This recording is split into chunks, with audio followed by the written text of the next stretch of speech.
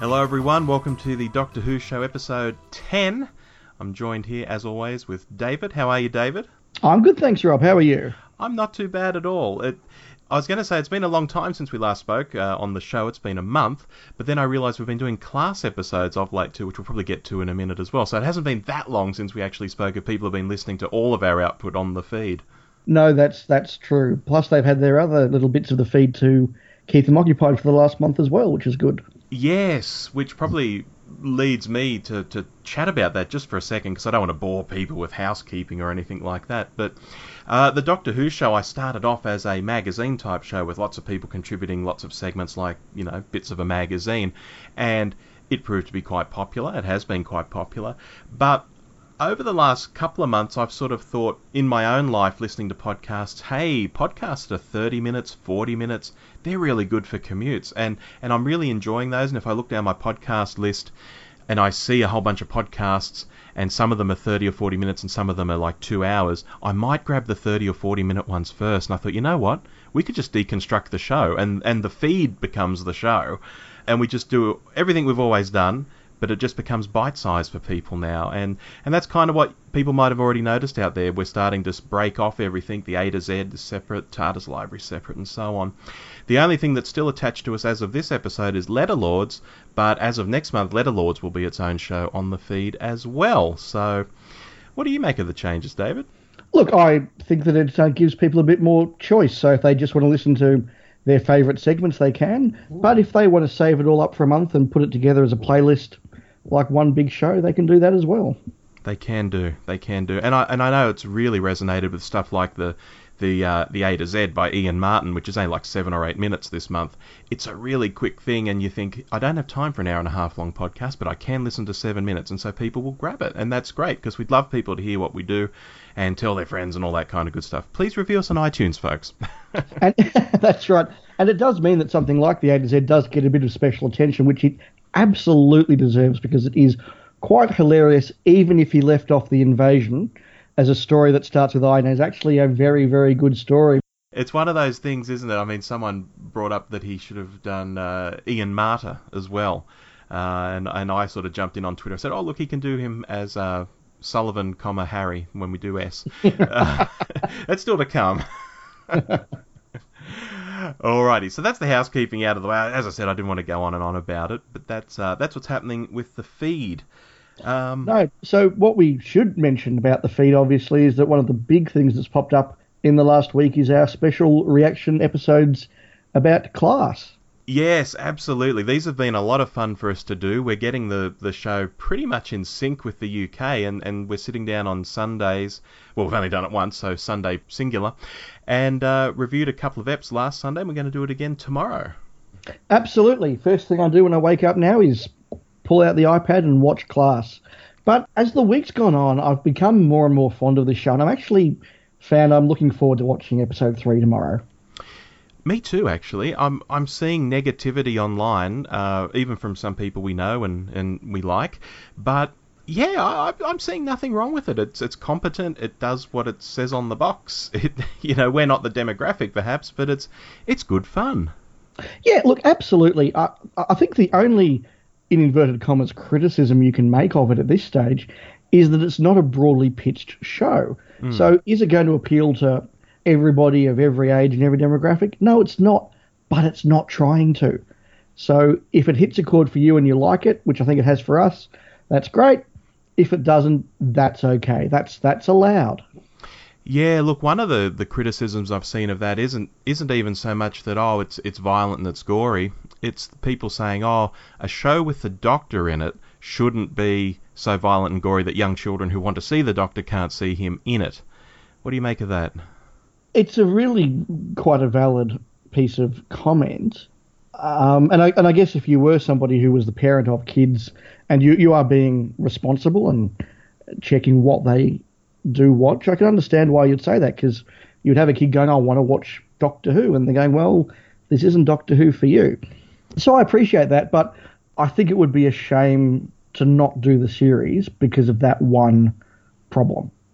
Yeah, exactly right. And I mean, I to one of these people, I said, look, there used to be this series of books called The New Adventures, and they got very, very, very adult in places. They had the Doctor in them too. And this person said, well, it's not quite the same thing. A TV show and a book is different. And I thought, oh, well, it is and it isn't, because it's still Doctor Who, you know. But even with something like the Harry Potter movies, I know parents who will let their kids watch the first couple of Harry Potter movies, but say, you know what, the other ones are actually for slightly older kids, and as you grow up, we'll let you watch more of the movies. So it's not unique to Doctor Who, I don't think. Yeah, that's right. I mean, I guess if you grew up with the Harry Potter movies as a kid, I didn't. I was already an adult, obviously, when they came out. But for those who grew up with them, that's what happened, because they only came out every year, and you sort of had grown up with them, and the books too, for that matter.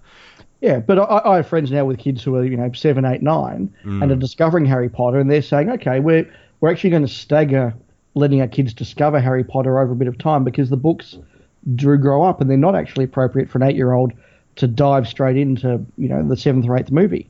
I think that's very wise.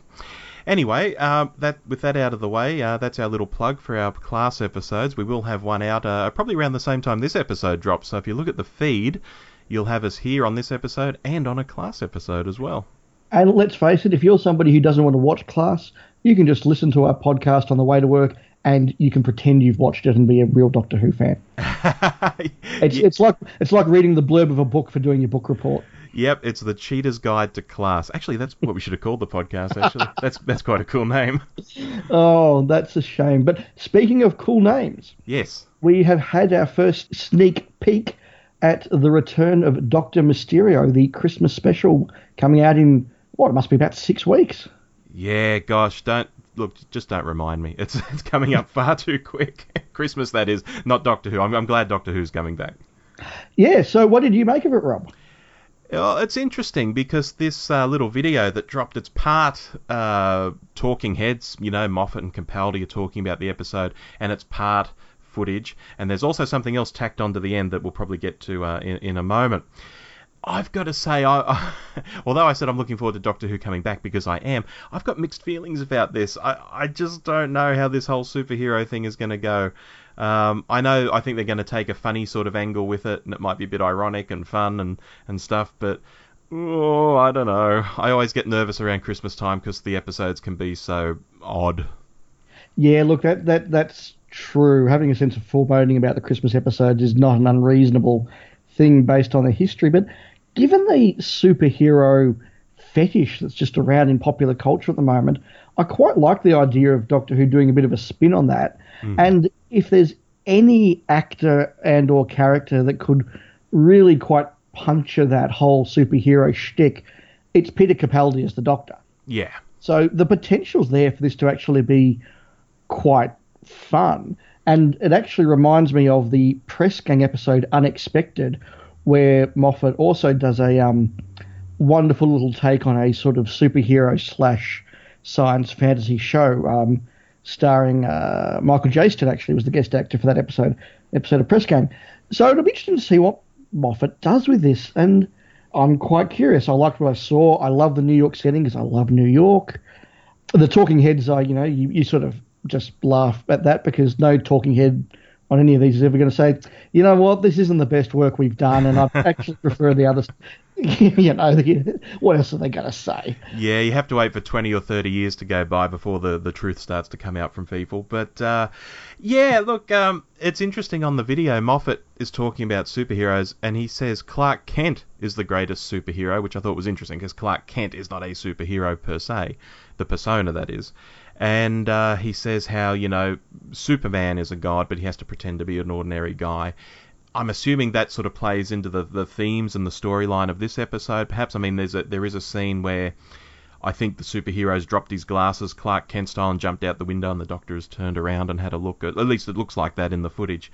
And so maybe there is a bit of a, exploration of what it means to be a superhero. Maybe the superhero is more in his day-to-day persona than the superhero persona. Maybe the Doctor doesn't realise it's two different people. Hilarity will ensue, I'm sure, at some point. And hey, yeah, Matt Lucas is in it. Yay. Yeah, I wasn't going to mention that, Rob, because... Apologies. I have nothing nice to say. I'm sorry, I don't like Matt Lucas. I don't like his comedy. I don't like his acting. I didn't much like his character in the last Christmas special, but that's okay. It was only a minor part I could sort of put to the side. I don't want him back, but we'll see how he goes. Yeah, look, I'm slightly different to you in the sense that I've seen him do things that I've really enjoyed, and when I've watched him as Matt Lucas, like in interviews, he recently did, or in the past year, he did do you know Julia Zamiro's TV show here on the ABC where she drives around celebrities to their old houses and schools and stuff like that? I know of it, but I haven't seen it. Julia Zamiro's Home Delivery is the show. And she did a series or two here in Australia, but then she went over to the UK, and I think because she's mates with Stephen Fry and his sort of gang, like Alan Davis and so on, she got a few of them on board. And one of the episodes had Matt Lucas in it. And it was quite interesting to hear about him growing up and how he lost his hair at a young age, you know, because he doesn't even have eyebrows, if you notice. And, you know, what he went through at school and all this sort of stuff. It was really, really interesting. I thought, I like Matt Lucas. So I'm maybe even a little different to you in the fact that I don't mind him at all. But I didn't like him in the last Christmas special when I heard he's coming back for multiple episodes of this year, even though he's meant to be in a head just in a robot. I'm thinking, no, please, no. Oh. I just hope that it's a case of Moffat thought, I've got a really clever, interesting idea of what to do with Matt Lucas's character, and they've asked him back, rather than Matt Lucas saying, hey, I'm happy to turn up again, and going, quick, get him back, put him in it, just write him in it, I don't care what he does, just put him in it, it's Matt Lucas. I hope it's the former rather than the latter.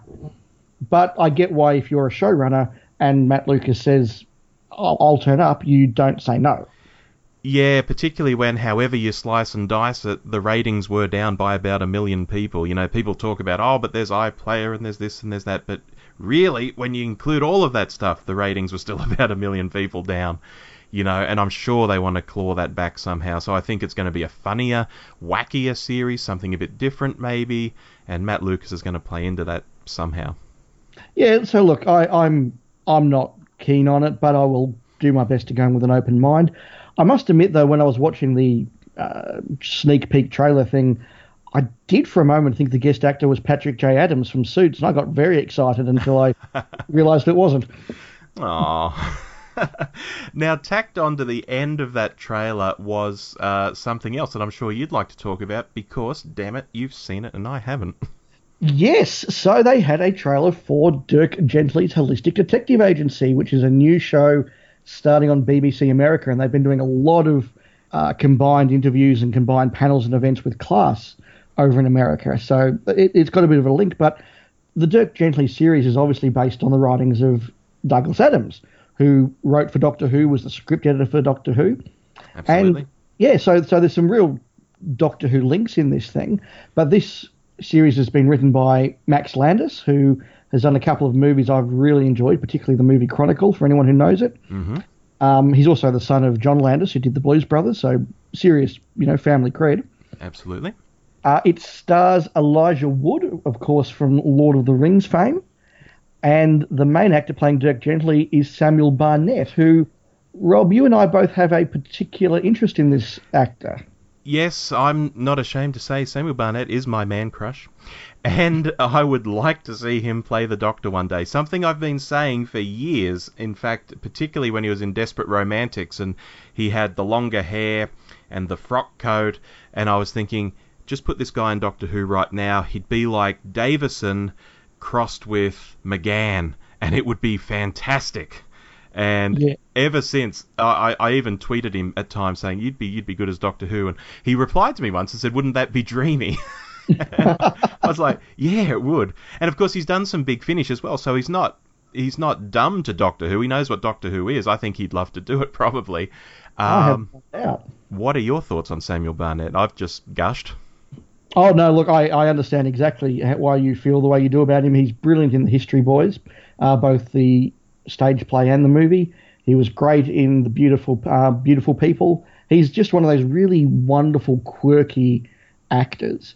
And I think if Doctor Who fans check out, when they're able to, at least the first episode of Dirk Gently's Holistic Detective Agency, you'll see exactly what we're talking about. But it has got that wonderful quirkiness of Douglas Adams that I think a lot of fans, both of our generation and I think fans of the new series, really appreciate. So this could be a nice little series that I think a lot of fans out there will appreciate. It's still hard to get hold of because it's only been released in America. Mm-hmm. But if you can, I recommend checking this one out.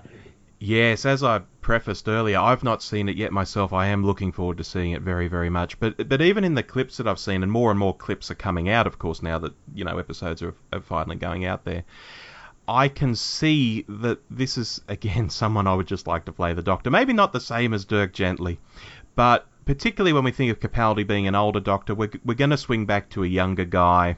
I could see Samuel Barnett even doing a Matt Smith-like turn if he was called upon to do so. Well, I was about to say, you talk about he wouldn't play the role as he plays Dirk Gently. It would be a different take.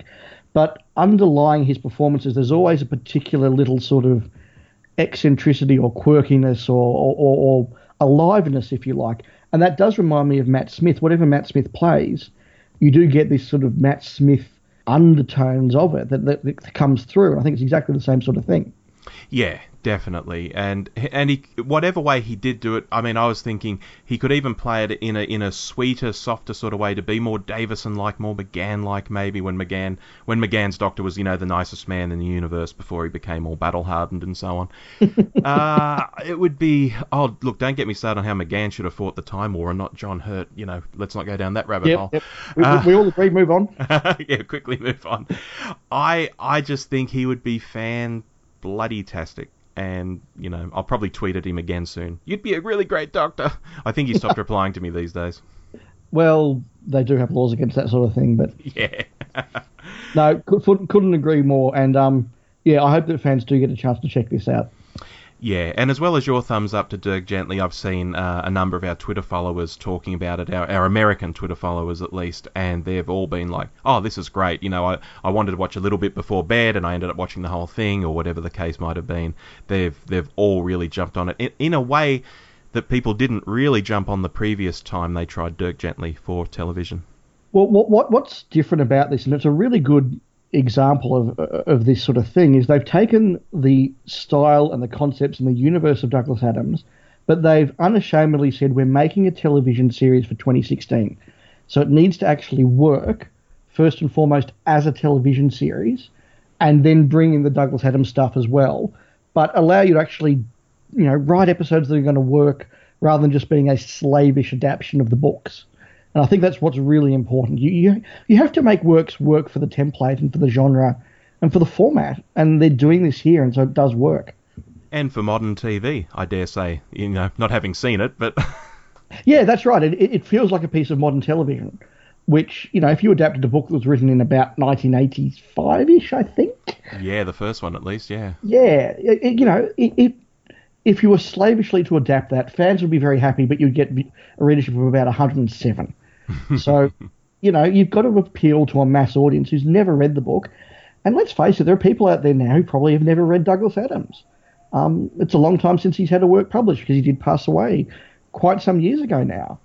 Yeah, that's scary to think, actually, because there's not even a lot of content around anymore to sort of remind people that, oh, this was based on a book, go and try the book. I mean, there was the Hitchhiker's Guide movie, and when it finally came out, gosh, what a disappointment that was. There's probably another rabbit hole we shouldn't go down. Yes, no, that's true. But yeah, Dirk Gently's Holistic Detective Agency. Check it out, guys. Alrighty. Speaking of books and authors and things like that, next year is going to see 4 new Doctor Who books come out, but probably not the books you're expecting. They're going to be... Did you like that? I did. They're going to be Mr. Men books. Mr. Men was the series of tiny little books that we used to read as kids back in the day by Roger Hargraves. Roger Hargraves has been dead for an awfully long time, but his son, Adam, has started drawing different Doctors as Mr. Men type characters. And the first 4 to come out are going to be Doctor First, Doctor Fourth, Doctor 11th, and Doctor 12th. And we've seen the covers for these so far, and I think these could be a bit of fun. Although it is kind of weird, the Capaldi, the Doctor 12th one, he's there, he's a shape, he's a triangle or a square or something, wearing boots, and he's all one colour. It sort of looks like he's naked. Or is that just me putting adult sort of thoughts onto it? I don't think you meant to look at it that way, Rob. Oh dear, I did. I don't know what to make of these things. There'll no doubt be a wonderful little kitsch piece of merchandise or collectibles. beyond that, I'm really not really sure what to make of it. I'll be honest, it didn't strike me as something that I've gone, oh my God, I've got to get my hands on those. I've just gone, well, actually, my first reaction was, is this just a send up? Like, is this for real? Yeah, apparently it is. It was just so bizarre. Yeah, I mean, I don't think they're going to be like Mr. Men books in terms of the characters just doing mundane things. I think they'll probably have Doctor Who type storylines in them, which is interesting. I mean, they can't be very complex because they're not very big books. I'm thinking, look, if these are cheap, if these are like $5 a pop or something, I'll probably just grab them just for the sake of having them. I think that's probably what they're counting on. Exactly. Also, quickly speaking of books, and this is without notice, Class is putting out a range of 3 books. Well, they're out now, actually. Mine are winging their way from the UK. I think you might have some on order too. Yes, I've ordered from a local distributor, so I think mine will be a little bit behind yours. Yeah, and this is something I think we'll talk about maybe more on the Class episodes and maybe even on the TARDIS Library as well if we review them. But just worth noting, folks, there are 3 Class novels coming out. I think James Goss has written one. A couple of other really good writers have written the other 2. And here's some news. I tweeted at one of the publisher type folks over in the UK who's involved with these. I said, hey, can you read these, without having seen all the episodes? And she said, yeah, absolutely. As long as you've seen, say, the first couple of episodes, you can read these books.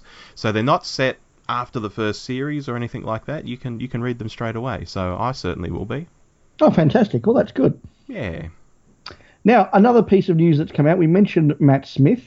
His big new series is finally got a launch date of November the 4th, which is not far away at all. No, not at all. I mean, this episode goes out on the 30th of October, so it's less than a week away. I'll be looking forward to this series, which is called The Crown, whether or not Matt Smith was in it, but the chance to see his take on the Duke of Edinburgh adds an extra dimension to why I want to see this series. And apparently it's got one of the biggest budgets for a series like this ever. It's just a massive budget. Yeah, look, I'm probably the same as you. I'd watch this without him in it. I quite enjoy history in general, and English history in particular. I mean, I watched a documentary a couple of months ago on Queen Elizabeth and Prince Philip when she was yet to be the Queen, and they were living, gosh, was it in Malta? Yes, Malta. And they had this wonderful little life in Malta, early married life, and just went through the things they did and so on. And then, of course, she was torn away, had to become the Queen because her father died very unexpectedly, and everything went from there. And this is kind of what this show is dramatising, I believe. Her having to take on this huge responsibility at a very young age, and I find that kind of thing quite interesting. Yeah, so they're actually planning to do multiple series of this. So the first one is very much, I believe, from the courtship of Elizabeth and Philip up until shortly after she becomes Queen. And I think they deal with some of the stuff around Princess Margaret and all that. But they plan to go right through and do her entire reign. So I don't know whether Matt Smith's going to play the Duke in increasing levels of makeup as it goes on, or they're going to recast as it goes on. I don't know about that, but it looks as though it's going to be the modern version of stuff like The Six Wives of Henry VIII, Elizabeth R., Edward and Mrs. Simpson, those sort of really classic masterpiece theatre things that we saw. And so to see Matt Smith in the middle of that, I think that this is what Matt Smith should be doing. I don't think he should have been off in Hollywood trying to get parts in Terminator films. He should be doing this because he is so good at this character drama. This is his niche. This is him. Do it well, Matt. Yeah, exactly. And not just Terminator films. What was that one that he shaved his head for? And the famous clip of it, he's beating his chest, he's got his shirt off, and he's just shouting the same phrase over and over again.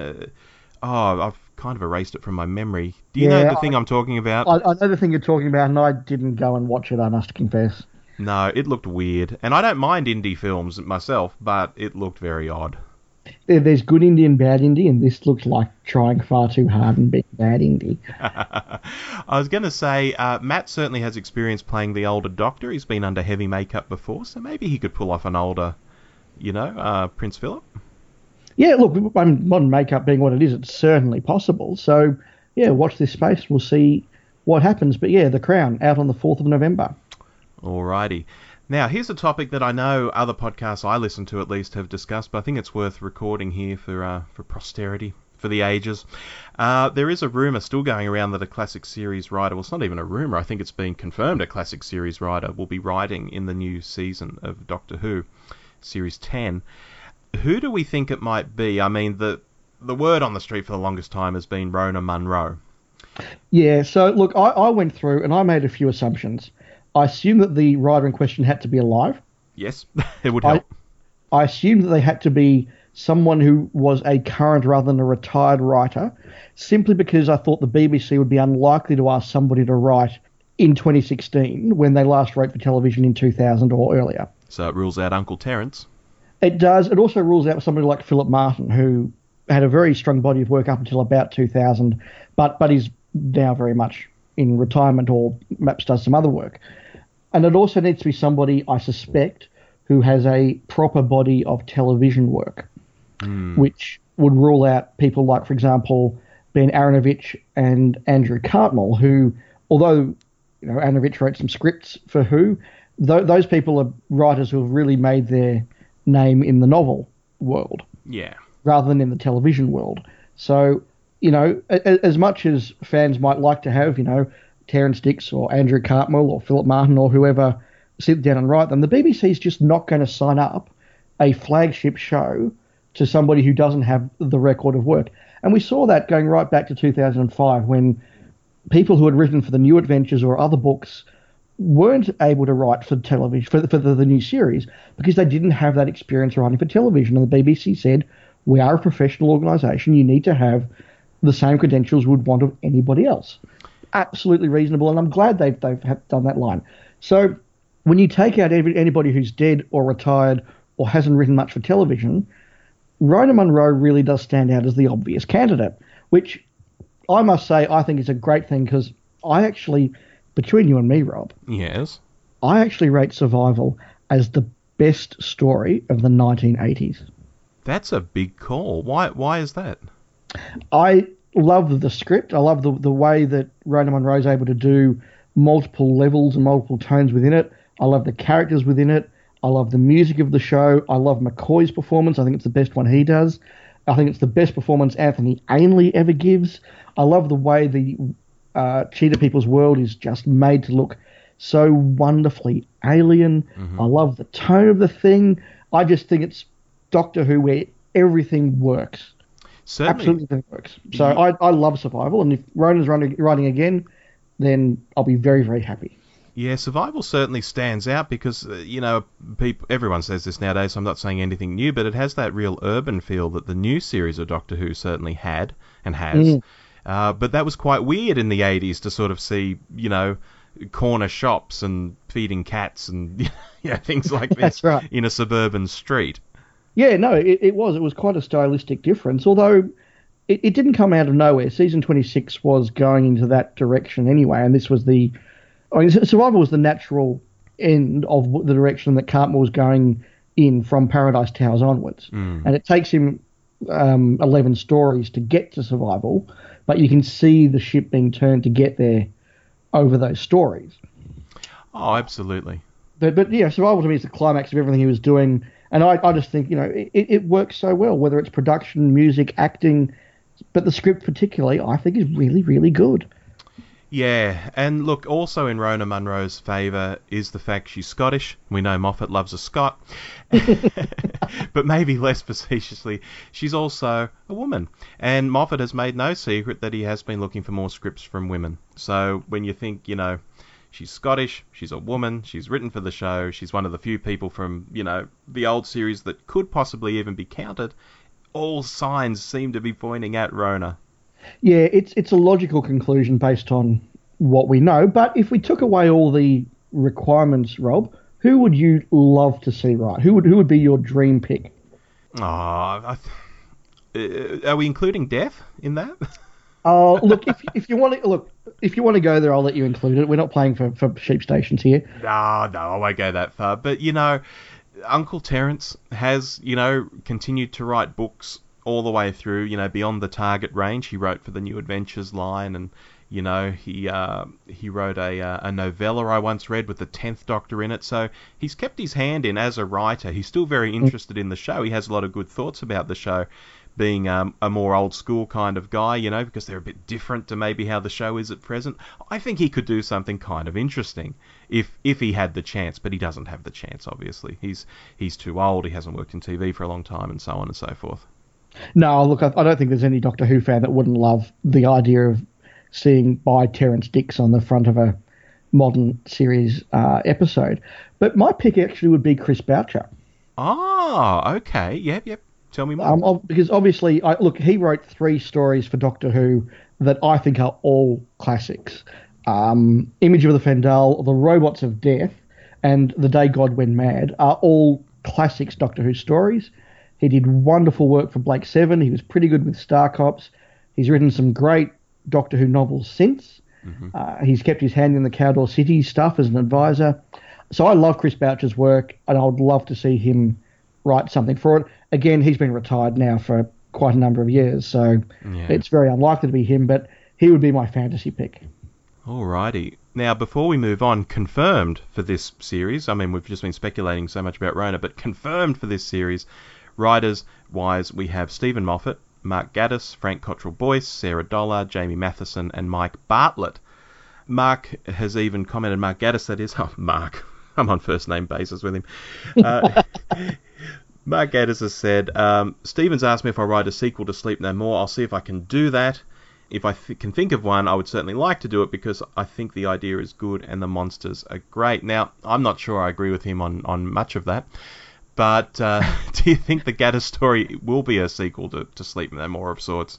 Well, Sleep No More definitely lends itself to a sequel because of the way that the episode ended. It doesn't lend itself to a sequel because the episode was not very good, and conceptually I thought the monster just completely failed. I mean, I'm willing to suspend my disbelief to Doctor Who to a large extent. The idea and the conceit within Sleep No More was a bridge too far for me. But if he's got something interesting to say, well, okay, let's see what he does. Yeah, when we come up to the Gatiss episode every season, I think I might really like this or I might not, because there are stories of his that I think are great. I agree. I actually really like The Idiot's Lantern, for example. Interesting. That's not one of mine. No, it's not one of a lot of people's, but I actually really quite like that story. But my favourite Gatiss work still remains The New Adventure Nightshade. I think that's a wonderful book. Yeah, and of course, as you mentioned, he has written novels as well. I read one of his, I think it was in the PDA range. So once the BBC books took over, they had the Past Doctor Adventures, similar to the Missing Adventures that Virgin did. I'm sure he did a Pertwee type story in that, and that was really good as well. I'll have to cast my mind back to think of that. But yeah, look, his episodes, stuff like The Unquiet Dead, I don't know many people who don't like that. But other episodes, the Dalek episode, it's not his fault the Daleks changed, though. So it's like, how much do we pin on Mark? How much do we pin on the design? I don't know. It's very confusing. I just see his name on a story. I think this could go either way. Yeah, look, that's very, very true. But he has his own style, and he gets out there and he writes, and we'll see what he can do. Now, the other thing that we've had confirmed about the new series, and I'll quote Stephen Moffat here, we're planning one right now which is very much an Ancient World episode, but I won't tell you which part of the Ancient World. So I want to ask you, Rob, and I also want to ask our listeners, what part of the Ancient World would you like to see a Doctor Who story set in? I'm going to be very boring because we've been there before, but probably Rome, personally.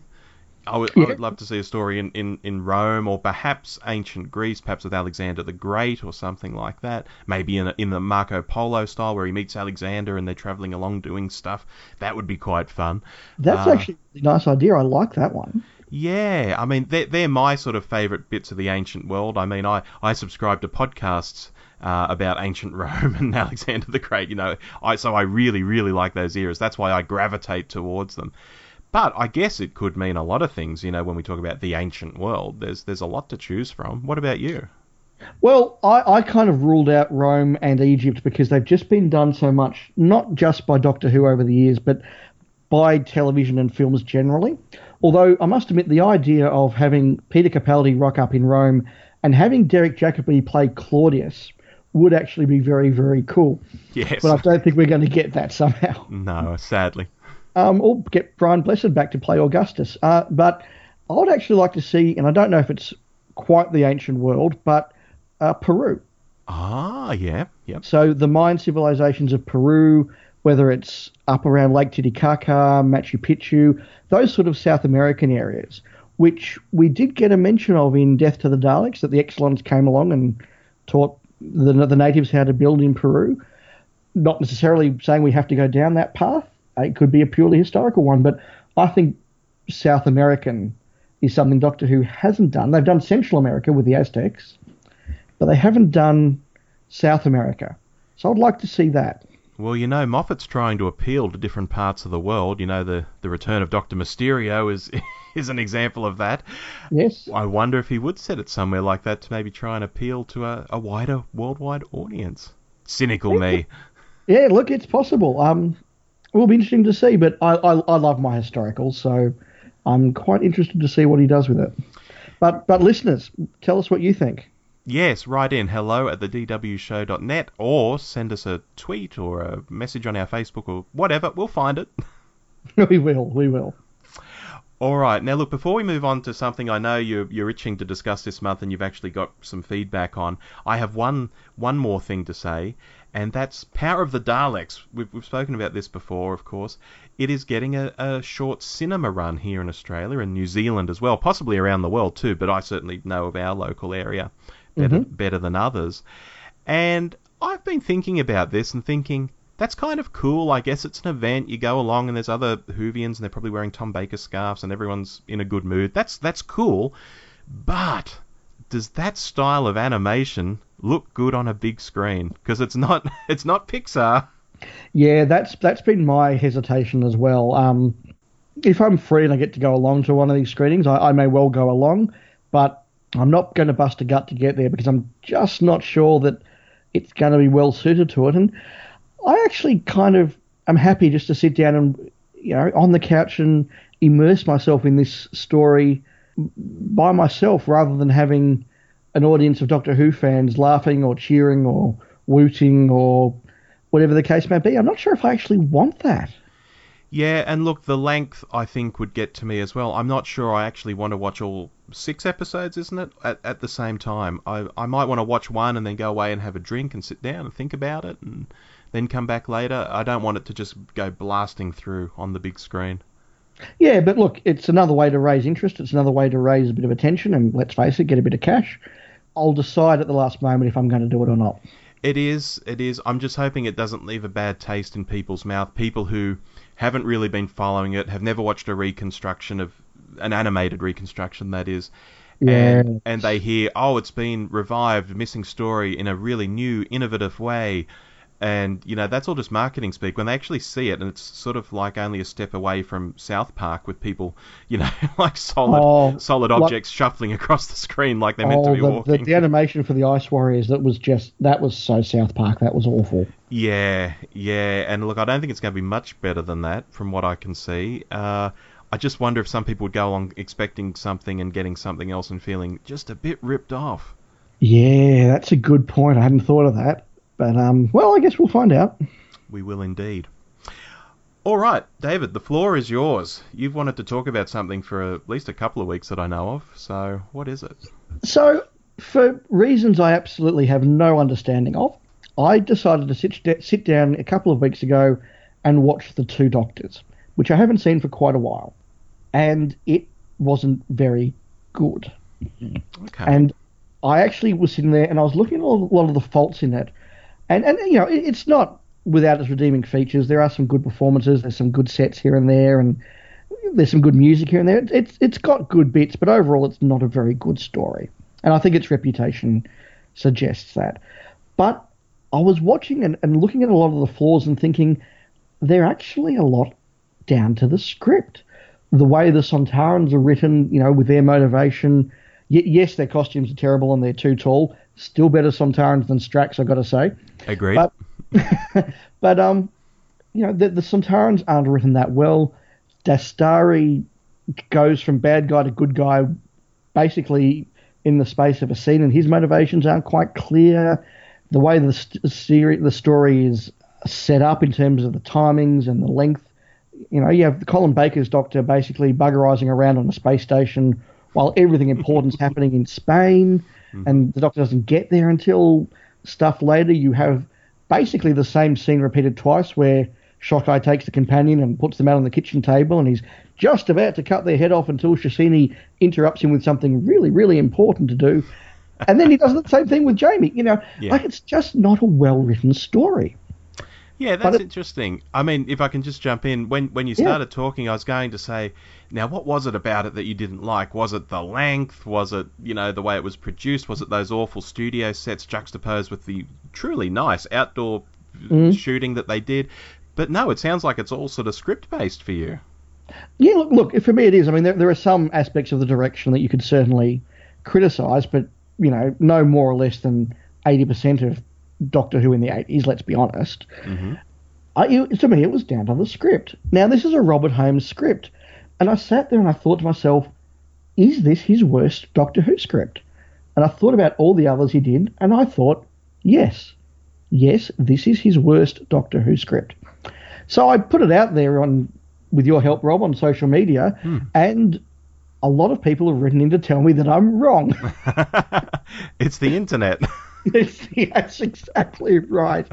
So I might start with a bit of their feedback, Rob, before I think we'll actually bring it back to you. Yeah, please do. So we got one from Dan Stafford, who is tweets at DanTalkDoctorWho, and he said, it's hard to deny looking at the roll call for Bob Holmes that he produced very few duds when called upon to write for Doctor Who, and many of his efforts are rightly revered as absolute classics.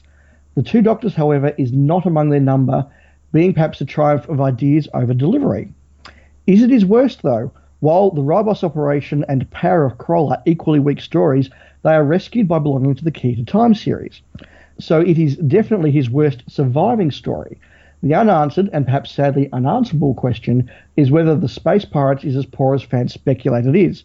If so, that could well be his worst story to come from Holmes's pen. Now, we also have a couple of tweets. Can I just jump in there on the Space Pirates and say, you know what, the Space Pirates might be the next reconstruction they do.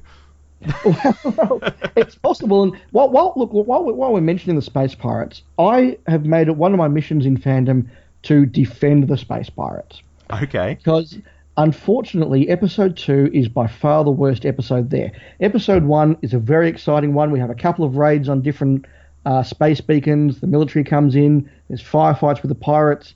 And it ends with the cliffhanger of the second beacon being blown up. Episode 2 is the one then when the story pauses and you now introduce the characters properly. You introduce Milo Clancy. You introduce the universe in which they're operating this story. And it is a very dull episode. But then, come the end of episode 2, Milo Clancy meets the Doctor and they're Jamie and Zoe. They have another space battle with the military. They then go down to the planet Tar, where the pirates are actually doing their stuff. And a lot more stuff happens. You get to see a lot more of the actual space pirates. Cavan is a wonderfully well-written Robert Holmes villain. So, is the Space Pirates a classic Holmesian story? No, of course it's not. But I suspect that if we saw the other 5 episodes, we would see that episode 2 is by far the weakest, and that's because it's episode 2. It's where you allow the plot to stop and you expand the universe after the exciting start to hook you in. So I think that the Two Doctors is worse than the Space Pirates. Come on, BBC 2017, Space Pirates. Let's make it happen. We're going to make Samuel Barnett the Doctor, and we're going to make Space Pirates the next DVD release. We're going to make Space Pirates great again. Let's not go that far. So on Twitter we had Gav Wood, who said, it's a great script executed poorly. The exchanges between the Second Doctor and Shockeye are priceless. Gav, thank you very much for writing in. I'm going to politely disagree with you on that one, I'm sorry. I didn't get a lot out of those exchanges at all, but if it worked for you, that's what fandom's all about. We had another one from Richard George, who said, not so much weak scripts as weak production values. Power of Kroll being a fine example, Crotons is another one. And let's face it, I think if you were going for weakest home stories, Power of Kroll and Crotons would be other contenders. I think that Two Doctors is worse, but if you came to me and said Crotons is worse, I'm not going to have a fist fight with you. That's not an unreasonable comment, I think. He also says on the Two Doctors, Far from being the worst, it's an interesting script, poorly directed. That's a criticism of Peter Moffat you get a lot. And a lot of the poor stuff was forced upon him, if I remember correctly. That is true. Isaac Dakin says, I say Power of Kroll is his worst script, unless Space Pirates is really terrible, as a lot say it is. We've addressed that. We also have an email. Sorry? I was going to say, it's interesting. Power of Kroll is coming up a lot in these replies. Yeah, look, it is. I actually think Power of Kroll is quite a clever little story with some reasonable characters. It's just spoiled because the visuals just don't work. The Kroll model's fine. The refinery model's fine. The two of them in one spot don't work at all. The Kroll model with location filming doesn't work at all. But I actually think it's quite a clever script. It's not Holmes's best, but I don't mind the Power of Kroll. I like everything in the Key to Time series, let's be honest. Fair enough. What else have you got from our listeners? So I've got an email from Mark at 42 to Doomsday. Hello, Mark. So he says, Dear Rob and Mark, sorry, Dave, old habit. Congratulations on the podcast. It is one of the 3 best Doctor Who podcasts in Australia that I listen to. Thanks for that, Mark. We appreciate that. Damning with faint praise. He does that a lot. He works for a bank. Yes. The 2 Doctors is a curious beast. I remember in the good old days, when the 5 Doctors was announced, there was a collective huzzah from fandom. However, when the 2 Doctors was revealed as part of the season 22 lineup, it was more of a meh. And I remember the reaction to it being quite mooted, except for New South Wales fandom, who got excited about everything, I have to say, back in those days. He's having a dig, I think. And a justifiable one in this case, I have to say. Oh. He goes on to say, whether by this point fans were either now just used to the continual continuity references that the program was serving up, or there was an expectation that at some point a multi-Doctor story would happen without needing an anniversary or milestone to hang it from, I don't know, but I do know that in my opinion it was a wasted opportunity. It's no secret that Robert Holmes didn't respond well to shopping lists, but he did cope quite well in bringing back a smaller number of returning characters that he was asked to do in the original 6 Doctors storyline. The original script for the 2 Doctors was set in New Orleans, and when the funding and agreements fell through for this location, Venice was then mooted, but Spain was chosen due to the cheap package deals at the time. Whilst it looks pretty, it doesn't really add much to the final product, and to be honest, it could have been set in the UK without compromising the storyline too much. That's probably a fair comment, I've got to say. The Spain stuff's nice, but if that was set in Yorkshire, no one would really notice. Although there probably aren't as many good restaurants in Yorkshire. I'll jump in there and say I like it because it just adds a bit more colour. We colour when I'm talking about Colin Baker. That's interesting. No, I mean in terms of we don't have that much of Colin Baker on film, and just to have him in some more exotic locations here and there it just adds to his era for me. Whereas if he was in, say, Yorkshire, it just might look like more of, I don't know, Mark of the Rani or something like that. Yeah, look, I like that it's set in Spain, but I think Mark's right. If it wasn't, the story wouldn't really change. Oh, not the story, no. No. This was supposed to be the season biggie, the first 6-part story since 1979, the return of the extra tall Sontarans, the second Doctor and Jamie. So who do they get to direct it? Peter Moffat, the man whose point-and-shoot style of direction is as inspiring as matte finish paint, and just the magic he weaved on the 5 Doctors, and again, doesn't elevate the material at all. Don't hold back, Mark. No, look, Peter Moffat's come in for quite a bit of a shellacking these days, and I don't know if it's all entirely justified. Was he the best director of the 80s? No. Was he that awful? I don't think so. It's workmanlike. Workmanlike is a reasonable comment, yes. Yeah. But was this Holmes's worst script? Mark's now getting to the point. Thank you, Mark. Thank you. No, I don't believe it is. Ian Levine recalled that when he read the scripts, they were beautifully written, and upon hearing the recent audio adaptation of the novelisation, I was really surprised at how good it is. Holmes's embellishments to the script are wonderful, and compared to the TV version, it is quite an engaging tale. But at the end of the day, its TV counterpart is 45 minutes too long, it's flatly directed, and its greatest crime, the violation of the Trade Practices Act by calling the story The 2 Doctors and only having them interacting sparingly together in the last 20 minutes of episode 3, or episode 6 if you saw it in Australia. Keep punching, Mark from 42 to Doomsday. Well, he's stolen my thunder there somewhat, because I was going to mention the novel. And I read the novel before I saw the TV episode. And that has always skewed the TV episode for me in the sense that the novel is better. There are some Target novels that are much better than their TV counterparts. And I think that's always coloured the TV episode for me. I can watch it. I can see the things that you're saying, absolutely. But I have a better story in my head because of the novel, if that makes any sense.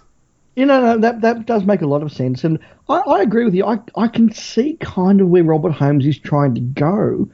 I just don't think his script makes it work. But the other side of it, if we're looking at something like The Two Doctors and going, is this his worst script? That's actually not a bad reflection on how good he is, because it's not an awful, awful script. It's just not in the same league as Spearhead from Space, Terror of the Autons, Challenge of Wen Chiang, Caves of Androzani, just so many good stories, and he's got a couple of weaker ones in there. That's not a bad record. Yeah, it's one of those stories where it sounds great. It's Patrick Troughton. It's Fraser Hines. It's in colour. It's it's long. It's got great location shooting. There's all these elements that sound great and maybe Jacqueline Pierce. Of course. And there are some great stories about her at the bar when they're on location. I have JNT's audio memoirs that he did through Big Finish. Oh, yes. He tells some great stories about being on location on this story. Yes, they're quite a good listen, those memoirs. Yeah, and the way Jacqueline Pierce would get the bartender's attention. But I'll leave it up to the listeners to go and seek that out if they want to hear how she would get the bartender's attention. I think that's for the best. Yeah, and look, so many elements seem so good, and it just doesn't come together. But when you ask the question, is it his worst? There are some contenders down the bottom of the barrel too. I mean, people are mentioning Power of Kroll for a reason. And, Space Pirates, all facetiousness aside, the jury's maybe out a bit on that until people can perhaps see more of it, if ever.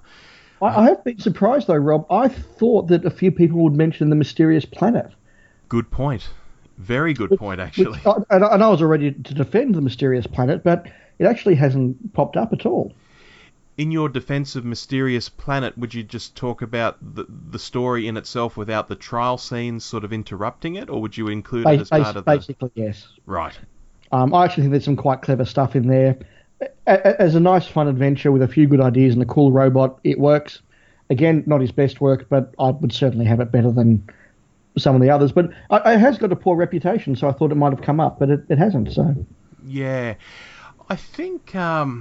there's a line from the Second Doctor and Two Doctors about androgums, and he refers to them as not some bastard race. He refers to them as some horror.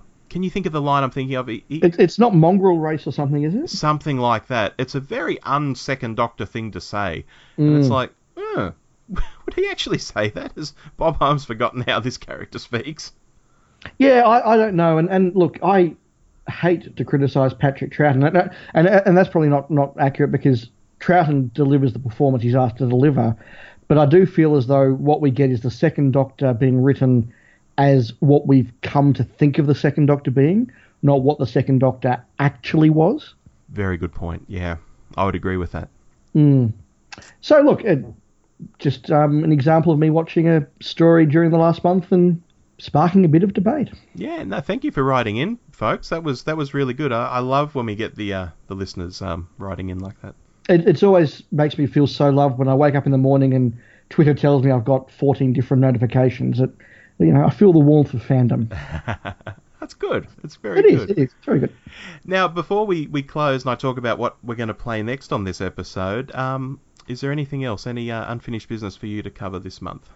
So just a little bit of an aside, a little announcement I want to make, Rob, and I haven't told you about this, but you recall Richard, who did the Hooteeks Roadshow with us about a week or two ago. That was excellent, about Sophie Aldred's Batman earring, as I recall. That's right. So he and I have been working on a little private project together, which is a podcast about the goodies. Oh. So you have me interested. Well, I know a lot of Doctor Who fans, particularly in Australia, where these two shows were often shown side by side. There's a really big overlap. And we were talking about the goodies with a couple of our other friends. We said, you know what, this series is just perfect for a podcast to go through every episode and talk about it. So we've got together with a couple of other people, including Rob from 42 to Doomsday, and there'll be some others that you may recognise along the way. And we're going through every episode of the goodies on our Pirate Goodies podcast. And we've recorded a few episodes. We're editing them at the moment, and they're going to launch shortly. So if any of our listeners are interested in the goodies, go and check out our Twitter, which is at Pirate Goodies PC, or our Facebook page, facebook.com/Pirate Goodies PC, and start following us, and you get some notifications of when we launch our episodes, hopefully very soon. I'm sitting here with a big smile on my face, which you can't see because we don't video call when we do these things. But I love the goodies, and you're calling it Pirate Goodies because in one episode Graham started a pirate radio station outside of English waters. I'm assuming that's why you're calling it that. That's right. You know, I am a huge goodies fan, and of course here in Australia we got to see goodies all through the 80s, you know, at 5:30 or 6 o'clock at night or whatever it was, and a lot of people taped it, and to date not many have been released on DVD. I think there's been 2 releases which had like 4 or 6 episodes apiece. Am I thinking correctly on that count? Yeah, I think there's been 2 of what you'd call the BBC goodies, and then there was 1 DVD special of just the ITV or LWT season that they put out right at the end. Yeah, and I think here in Australia there must be a lot of content. Sounds like you might have a source of VHS tapes, perhaps. Very possibly. And I'm your first listener. I will sign up to that. And people, this isn't a setup. This is the first I've heard of it, and I am very, very excited to hear that. I love the goodies. We've gone for Rob's natural reactions here, so I'm very pleased they've been positive ones. And so we'll start our social media activity over this weekend, and as I say, we'll be launching fairly shortly. Fantastic. Well, speaking of another new project that's getting off the ground, this isn't me though. This is friend of the show, Miles Northcott. He's getting a project off the ground called Doctor Whose Line Is It Anyway? Have you heard of this, David, or shall I? No, I don't know anything about it. I know of Whose Line Is It Anyway? Is it anything like that, or is it? In the sense of improvisation, yes. Right, okay. Now, most podcasts, of course, Doctor Who podcasts, talk about Doctor Who, but this one is going to remake Doctor Who. Every existing story is going to be recreated over time by an elite band of idiots, it says here, with a totally improvised comedic reconstruction which will work best when played alongside the story in question in exactly the same way as a commentary. So, you know, they're fun to listen to, but I think if you actually put the story on the screen and see and hear these people, Miles Northcott and co, actually improvising dialogue, it's going to make a whole lot more sense. Now, it's all due to start at a completely random date of 23rd of November. Although there will be a short explanatory episode the week before just to get people aware that it's coming and ready to listen on 23rd of November. And they're going to put it out through iTunes and SoundCloud.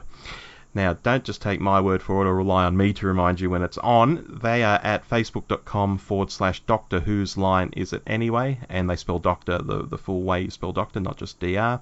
And they're on Twitter at DR Whose Line. So check that out. I think it could be a lot of fun because we actually have a little clip that we're going to play after we finish up here. Oh, fantastic. And although people don't have the visuals, I think you'll be able to get a sense for what's happening.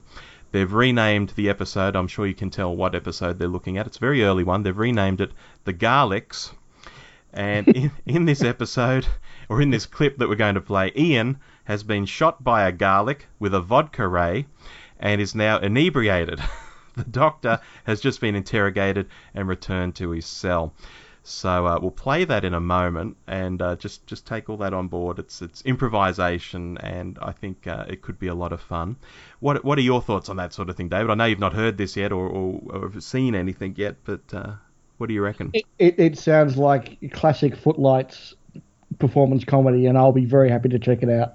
Yeah, and I think people might even, if you're a Doctor Who podcast listener, you might even hear some regular people from both the UK and across in the US as well, and Canada. Good. Some familiar, very familiar voices. Excellent. All right then. Well, if that's it from you and from me, David, I think all that I've got left to say is I'll see you next in class. Absolutely. I will see you then after the bell. All right. Catch you then. Bye.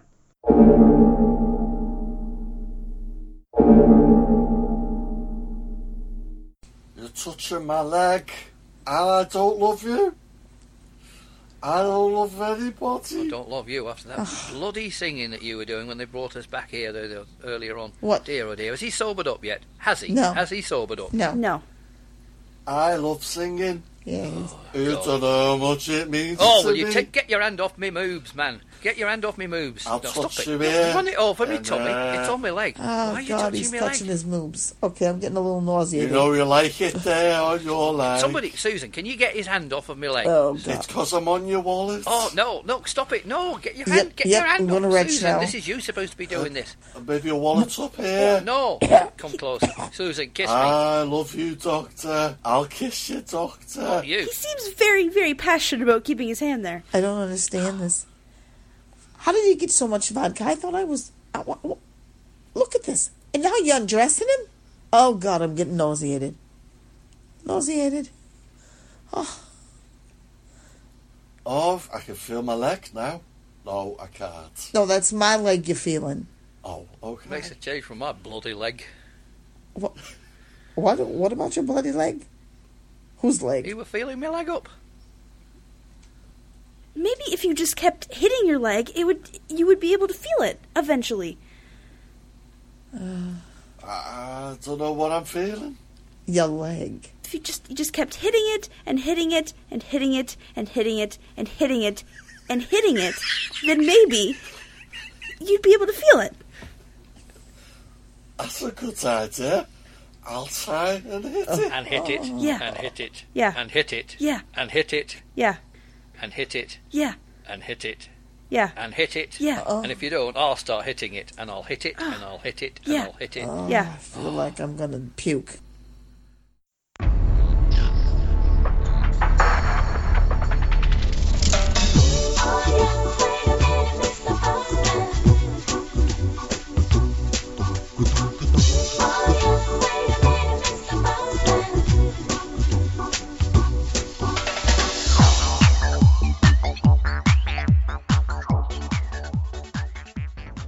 Hello and welcome to the Letter Lords with me, Bob Fleming from the Proctor Who podcast. And me, Jim Cameron, from the Crinoid podcast. Hello there, Jim. Hello, mate. How you doing? I'm very well, sir. How are you? I'm ticking along very nicely, thank you. Wow, how far we've come. This is a long way, Jim. We've done a lot of nattering about Doctor Who. Do you realise this? I do realise it. We started, was it April magazine we started on? No, It was, wasn't it's January, wasn't it? Surely. Was it? Jesus Christ, it's November issue we're on now. 504 of Doctor Who magazine. Yes. Oh, February issue we probably started, yeah. Yeah, wow, we've just settling in now, aren't we? Yeah, we're beginning to get the hang of it. Just about. Another couple of years we'll have it taped, I think. Soon Rob will take the stabilisers off us. Right, so, yeah, if you don't know already, basically we're the Letter Lords. And we discussed the Galaxy Forum in Doctor Who magazine, the letters that are wrote in there. And should we just kick off, Jim? Yeah, let's do this. Do you want to read the first one? Yeah, and it's from Phil Irwin, possibly in relation to Rob, we don't know, sent in via email, and the headline is Proactive Peter. And basically it's about the wonderful Peter Davison issue, which we talked about in the last episode. And it just basically says, I echo Tom's letter from the editor. I was 6 when Tom Baker fell from the Pharos Project satellite dish, and I found the moment... Oh, where we go. I found the moment... The thing is, I've got a pop shield, right, in front of me. It's distracting me from actually reading. If you have it between your eyes and the magazine, that will be a problem. That was the issue there, Jim. The moment has been prepared for, having watched since 1979 and not missed an episode since, and collected DWM since the first month of the issue in 1980. My love of the show was clear, but it was cemented and enhanced by the arrival of Peter Davison's Doctor. He was fallible, hopeful, energetic and enthusiastic, and from the first moments of Castrover to his heroic sacrifice in the Caves of Androzani, he was the perfect hero. So, big Peter Davison backslap there, off the back of the interview. Davison's era. Should we do it? Let's do it. Do you want to kick on, Jim? Yeah, well, although I vaguely remember Pertwee, I was surprised and eventually delighted by Tom Baker's different portrayal. So Baker was really my Doctor. He's the one I really got into. So when this young upstart arrived, I was slightly in two minds of the announcement. I actually thought by then it was time Tom Baker went, to be honest. I kind of gone off in seasons 16 and 17 anyway, and they were like season 18. He'd been there for ages. It was time for something else. I didn't quite expect it to be Peter Davison, but I liked him in All Creatures Great and Small. I also liked him in Sink or Swim, the sitcom, which I think he then did a second series when he was playing the Doctor as well. So I kind of knew him already and liked him as an actor. He seemed to me to be far too young, of course, having grown up with those other Doctors and been aware of Hartnell and Trout. I was going to say, it must have been a shock, because, unfortunately, I don't remember much of Davison from the television, because I'm a bit younger than you, Jim. I don't know if I've mentioned this before. Several hundred times. Yeah, it's probably getting boring for everybody. So I don't remember much about it, but going from, like you're saying, 4 older actors, and I mean, really older actors, to literally someone that was 29, was he, when he got the part? Yeah, 29, I think. Yeah, I think so. I think he'd not quite turned 30 yet. It must have been for a sort of Doctor Who fan who'd been watching since Pertwee, because obviously we'd had 7 years of Baker, hadn't we? Yeah. So it must have been a massive shock. It was, but it was very much a feeling of sort of renewal in Castrovalva, because it was quite a different sort of story as well. It's really sort of bright and breezy, and there's that weird kind of Escher stuff going on in Castrovalva with everything flipping about, and the Master masquerading as a poor Treve and all this kind of stuff. Yeah. And it felt like a real shot in the arm for the show. I can remember how it felt at the time. Yeah. And of course, you had 4 to Doomsday after that, which dropped the baton for a bit. But that was an interesting portrayal by Davison, because that was the first one he recorded. Yeah, I was going to say it was the first one, wasn't it, before? They did like Matt Smith, didn't they? Recorded like a later episode as the first one, so he could get into it, so it would look all right when it got going, kind of thing. So yeah, that's the idea. So he knows where he needs to end up by the end of Castrovalva. Yeah. But the thing is, he's much more quirky in 4 to Doomsday. It's a very interesting portrayal if you watch it. Perhaps one of the only interesting things about 4 to Doomsday. But he also, I believe, did The Visitation before Castrovalva as well. And again, that's a very interesting portrayal. It's one of my favourite portrayals by him. But then he kind of settles into how that person who wrote the letter describes, really. Fallible, hopeful, energetic, enthusiastic. Yeah. Describes it perfectly, really, I think, in that is Davison's Doctor. It's a weird one, because he gets a reputation as being bland. I don't think so much anymore. I think it's weird, like people, like fashion, for example. Like the 80s came back into fashion. Like people, the war quite recently, and now it's the 90s again now. So it's sort of like this sort of 20, 30-year cycle. And now he's sort of respected in it was always the top 4, if you see what I mean, like Hartnell, Troughton, Pertwee and Baker. And he sort of snuck in there now into the classic Doctor, respected. Do you know what I mean? Yeah, I think so. But prior, and maybe not so much now, but he was this bland Doctor. I don't know if it's because he was wearing literally a beige buffet. I mean, his costume, I like his costume, but it is a beige buffet. It just says if you... And that's probably what led people to sort of say he's a bit of a bland Doctor because of his costume. I don't know. But he's a fantastic actor. Yeah. That is first and foremost, a proper actor. And I can't speak from the time, do you know what I mean? Like the change at the time, but I can speak from the videos I got when I was a kid, and obviously the DVDs, which I've, got all of them. I remember getting them, and I know I'm not going to go on about with Baker, but the first 3 seasons of Baker, amazing. Went really crap for 3 seasons, and his final season, I adore it, and I've said it before. It is sort of taking it into the sort of Davison era, isn't it? That sort of final season with Christopher H. Bidmead, which I'm a big fan of. Now, I know not many people are. I like most of it, yeah. Yeah, I like his sort of science look at stuff, although it might be a bit complex and sometimes a bit what you want about. I think it's good, solid Doctor Who. So the Logopolis, well, in fact, the Keeper of Track and Logopolis and Castrovalva came out on a triple box set, didn't they? Yes. And I just adored them, all of them 3. Thought they were absolutely brilliant. And then, like you say, 4 to Doomsday, it was a shift, wasn't it, from that sort of triumphant of awesome Doctor Who, in my opinion, really. Because it was quite a big continuing tale, wasn't it? Do you know what I mean? It was, yeah. The 3 of them. And, I mean, I think his era is strong.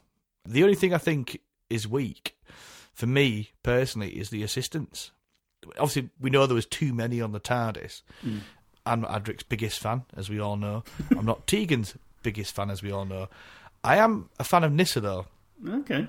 And when we got to, what was it? The Arc of Infinity, I quite like it. It's all right. It's not a bad episode. That was the one when it was just Nyssa and the Doctor, wasn't it? Yeah, it's a good one for Nyssa, actually. Yeah, and I just thought, if they'd kept them two, just as companion and Doctor, it would have been brilliant, I thought. But I just think with the crowd, too much crowd on a TARDIS, too much, and too many big personalities and not so good actors. Yeah, I agree with that to an extent. I personally don't have a lot of time for Nyssa. I think she's quite a bland character, in my opinion, and I think if there's a danger of the Doctor being considered bland if he just had him plus a bland assistant, in my opinion. Yeah. That's not going to be particularly engaging or dramatic. I did like Tegan, although she's in the same school as Perry in the fact that, what the hell are you doing there if you hate it so much? I mean, I know the Doctor was trying to get her home to start with, but, she had chances to get home and then decided she wanted to stay, didn't she? Yeah. So, when she says at the end of Resurrection of the Daleks, it stopped being fun. Well, if it's been fun in the past, perhaps you should have told your face at some point, because you never gave any impression that you were enjoying it before that. But I think the sort of crowded TARDIS with the bickering, and they're all bickering with the Doctor, they're all challenging him all the time. I know. I think that leads to making the Doctor look more vulnerable and I suppose bland in some people's opinions, in the fact that he's not ruling the roost like previous Doctors have in the TARDIS. Yeah, I think I kind of like that sort of. He's taking care of him. Do you see what I mean? He's properly taking care of him, making sure they're all right when Adric wants to go, in Earthshock, when he's doing his calculations and blah, blah, blah. They have a bit of a kick-off, but he's sort of like he's more the sort of stepfather figure. Do you see what I mean? Or older brother or something. Oh, yeah, older brother, you're not my dad. So it's kind of like they're trying to, I don't know, completely agree with what you're saying, but he does care. Whereas if it was been Baker or pretty much any other Doctor, he'd have given him a short shift, booted him out of the TARDIS. Do you know what I mean? Yeah. Well, it's interesting you say that about the sort of father figure, because they're all essentially orphans, aren't they? I mean, Nyssa is certainly an orphan. Tegan, we only know about her aunt... aunt whatever. I was going to say Lavinia, but that's Sarah Jane Smith, isn't it? Yeah. Anyway, I've slipped my mind for the moment. But her aunt is killed by the Master as well. And, of course, Adric, if he had any mum and dad, are back on Alzarius or, in the Starliner or whatever. Yeah. So they're all kind of perhaps looking for a surrogate father figure, and they kind of find it, but, they kick against him as teenage kids do against their own fathers, sort of thing. And they are, but it's just too much, isn't it? Because it's too much, yeah. It is too much. I mean, there's some really strong stories throughout the era as well. I think the only thing about, and it was the 80s fault, really, no one else's fault, because some of the production was pretty good. Mm-hmm. Some of it was horrendous. But it was so brightly lit. Yeah. I think that's my issue with the 80s. If they'd sort of just dimmed it down a bit, lighting and such, which they never really did in Davison's End of Baker and Colin Baker. It's just so bright. Yeah. It sort of led to the showing up of sometimes not great effects, but there was a lot of strong stories. There was the trilogy of, what was the trilogy in this? Was it Wars of Undead, Terminus, and Enlightenment? That's right, yeah, the Black Guardian trilogy. Yeah, that was class. Like, I love that. I think it's brilliant. I think it's really dark as well in most of it. So there's a lot of strong stories in this for me. You also had the 5 Doctors in Davison's era, which again's brilliant. Well, it's interesting to see him really hold his own against those previous actors. Yeah, and he does, because that's testament to him as an actor, and an awesome, nice guy as well. But there was some there's some very interesting stories and takes in it, I think, throughout this stuff that I can't remember really seeing in Doctor Who before. You know what I mean? Like Frontius was a bit weird. Yeah. And I really liked Frontius. And The Awakening, like a little two-parter. The little two-parters were great in this. Just a 45-minute episode of Doctor Who like it is now. Yeah. What was it? We had The Awakening and... King's Demons and Black Orchid. Yeah. And again, that was new, because you didn't have two-parters in Doctor Who until this point, really, did you? Very rarely, yeah. Yeah, it's interesting. I remember thinking at the time that I think perhaps in his first season, I got the feeling he was all getting a bit too cosy, sort of thing. Right. You know, the threats weren't particularly huge, and there weren't many kind of shocks or anything like that. And then Earthshock came along, and then like everything was up for grabs after that. And certainly, as you say, it's quite a dark trilogy in the following season. And then you get Davison's era at its darkest in the final story, Caves of Androzani. But Frontiers before that, again, is quite a dark story. So it felt a bit more dangerous again, I think, after Earthshock. And you also get I think the thing about the interesting, although we sort of say that TARDIS is too crowded and the companions weren't that great, sort of in my opinion, really. You got Turlo. Yeah. So you had a companion die, then you got a guy that was trying to kill the Doctor, who eventually the Doctor forgave, kind of a bit like he did with Clara when she tried to throw the TARDIS keys in the finale of season 8. Do you know what I mean? Yeah. He sort of forgave him and brought him on board because he was under the influence of the Black Guardian. And Mark Strickson is a fantastic actor anyway. I think, anyway. Much better than Matthew Waterhouse, that's for sure. I don't think you'll get any argument there. But so is a dead fish in my pond. So that's, bless him. But yeah, it's, having a companion who wants to kill you and then forgiving him and then carrying on with him. I love Turlo. He gets a bit of a bad rap as well, but I think he's a great companion, interesting companion. Yeah, I think he is. I remember reading the Radio Times before Mordred Undead came out, and I think they gave a hint that the new companion would be out to kill the Doctor. I thought, wow, what a fantastic idea. We've never had that before. So it was breaking new ground. And I know, he does have his detractors, Mark Strickson. He does go over the top a bit, referring back to Frontios, who's foaming at the mouth. But he's always watchable and really good value, I think. I always like to see him on screen. And a ginger, which is always good. I like the gingers. Well, why not? I'm a ginger. So, it's for me, strong era of Doctor Who. There's the odd week story, but there's throughout all of Doctor Who, isn't there? So, of course. But for me, highlights, without a doubt, best Sideman story in Earthshock. Amazing. And one of the best Dalek stories in Resurrection. And, in my opinion, possibly one of the best ever Adventures of Doctor Who, The Caves of Androzani. It's a lot of strong stuff in his 3 seasons. And he kept it right just doing the 3, I think. Maybe, yeah. Yeah, I mean, it seems, when you're used to people being around for a bit longer, or at least more episodes, because I think Troughton and Hartnell were both there for kind of roughly 3 years, but they did so many episodes in that time. But all year, wasn't it, really? Pretty much, 4-week break or something like that, that's it. So... yeah, it seemed at the time to be a fairly shortish tenure, obviously not as short as Colin Baker's after that, or in terms of episodes, it was longer than Sylvester McCoy as well. But, so I think he could have probably done another season, and I think he enjoyed the scripts a lot more in his 3rd season, and I think he said in retrospect that had they been like that in season 2, he probably would have done 4 years. Because he decided at the end of season 2 he wasn't going to do 4. He was going to stop at 3. So that would have been interesting. And I think history has been kinder to him, if you like, because people look back, I think, with some fondness and can pick out the good stuff that happened in that era. And there was a lot of good stuff. And I think people realise he wasn't just a bland Doctor. He was very nuanced in his performance. He was a very skillful actor. So fantastic actor. Where he wasn't like chewing the scenery like some of the other Doctors may have done in the past, and certainly did after him. Oh God! He was a subtle performance. It was a more realistic performance as a result, I think, and very enjoyable. And it made it seem not so strange when he got people of the age of David Tennant and then, of course, Matt Smith coming into the role, because we've kind of been down that road already. And I think both of those performances are informed by what Peter Davison did to varying degrees. So I think he leaves a very strong legacy. He does. I mean, Caves of Androzani is his best portrayal of the Doctor, without a doubt. I think so, yeah. And if it's weird, and it's like, right, this is my encore, this is my final song, and it's going to be awesome. He could have continued the encore maybe for another season. God knows what his season 4 of Doctor Who would have been like if he'd been playing the Doctor like he did in Caves of Androzani. It would have been, and it had the the strong story like he got from Bob Holmes. It would have been, I don't know, just out this world. Yeah, but it could well have been. He was the first human Doctor, I think. Yeah, I think that's fair. Yeah, and I think that's where Tennant which is really weird because Tennant, I think it was his doctor, wasn't it, Peter Davison? Yeah. And he's the most, I think he's, him and Davison, Tennant and Davison are the most human doctors, if you see what I mean.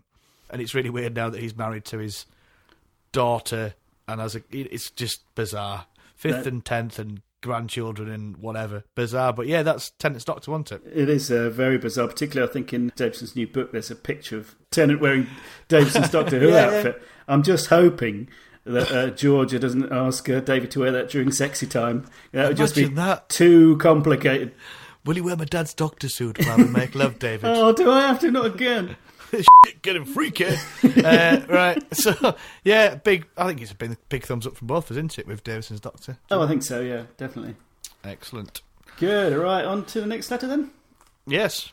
Okay, well this kind of, again, is slightly connected to that big interview with Davison. This is from Mark Holding. He says, just 2 months after the amazing issue of DWM dedicated to Tom Baker, you spoil us by following it with a Peter Davison interview. Thanks to DWM, we now learn so much more about the days gone by and the people involved than ever before.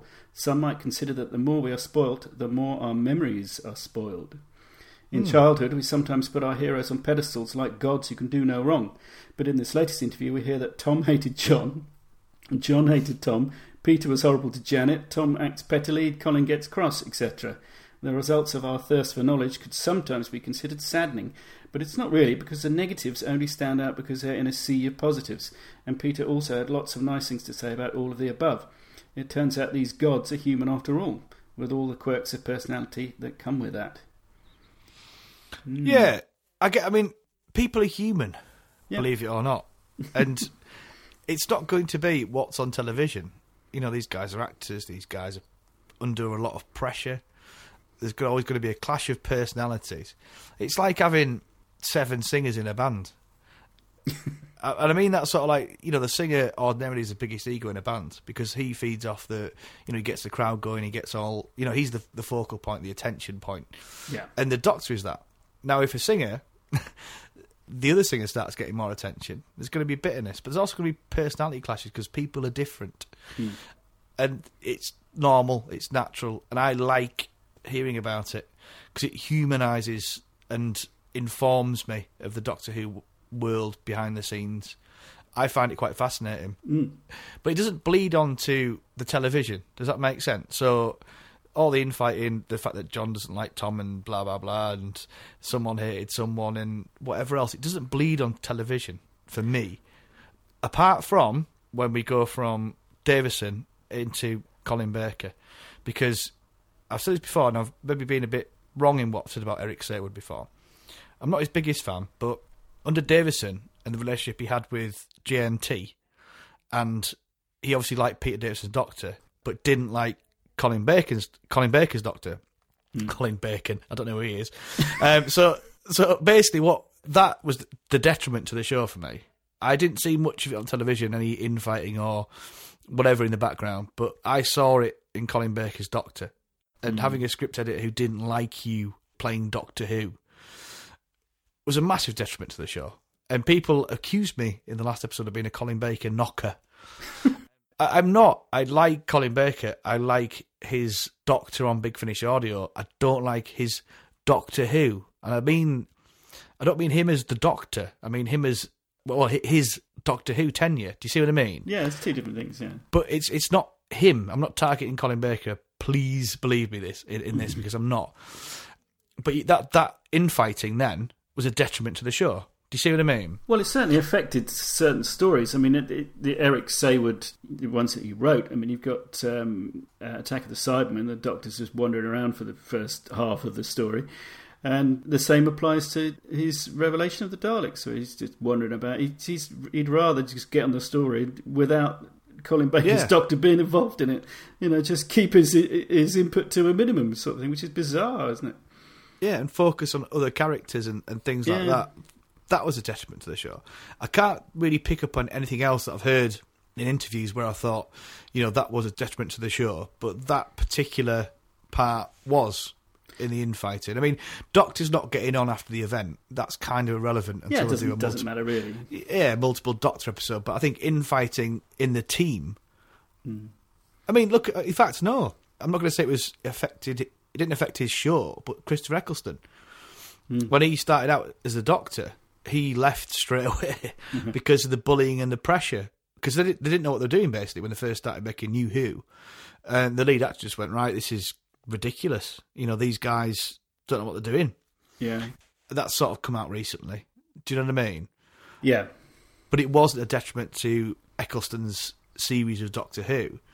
It's a detriment to his lifespan as the Doctor, though. Yeah. I mean, I would have liked to have seen another series of Eccleston. You know what I mean? When he sort of looked back and saw his Doctor and thought, well, yeah, I didn't do that so good, I'll try this kind of thing. But to just go, right, this is amateur. You know, when they first started out, I mean, it's difficult, isn't it? He obviously wasn't on board with the project and just sort of going, right, well, everyone's learning. He's used to probably go, I mean, he's quite a highbrow actor, isn't he? Like, quite a high-level actor.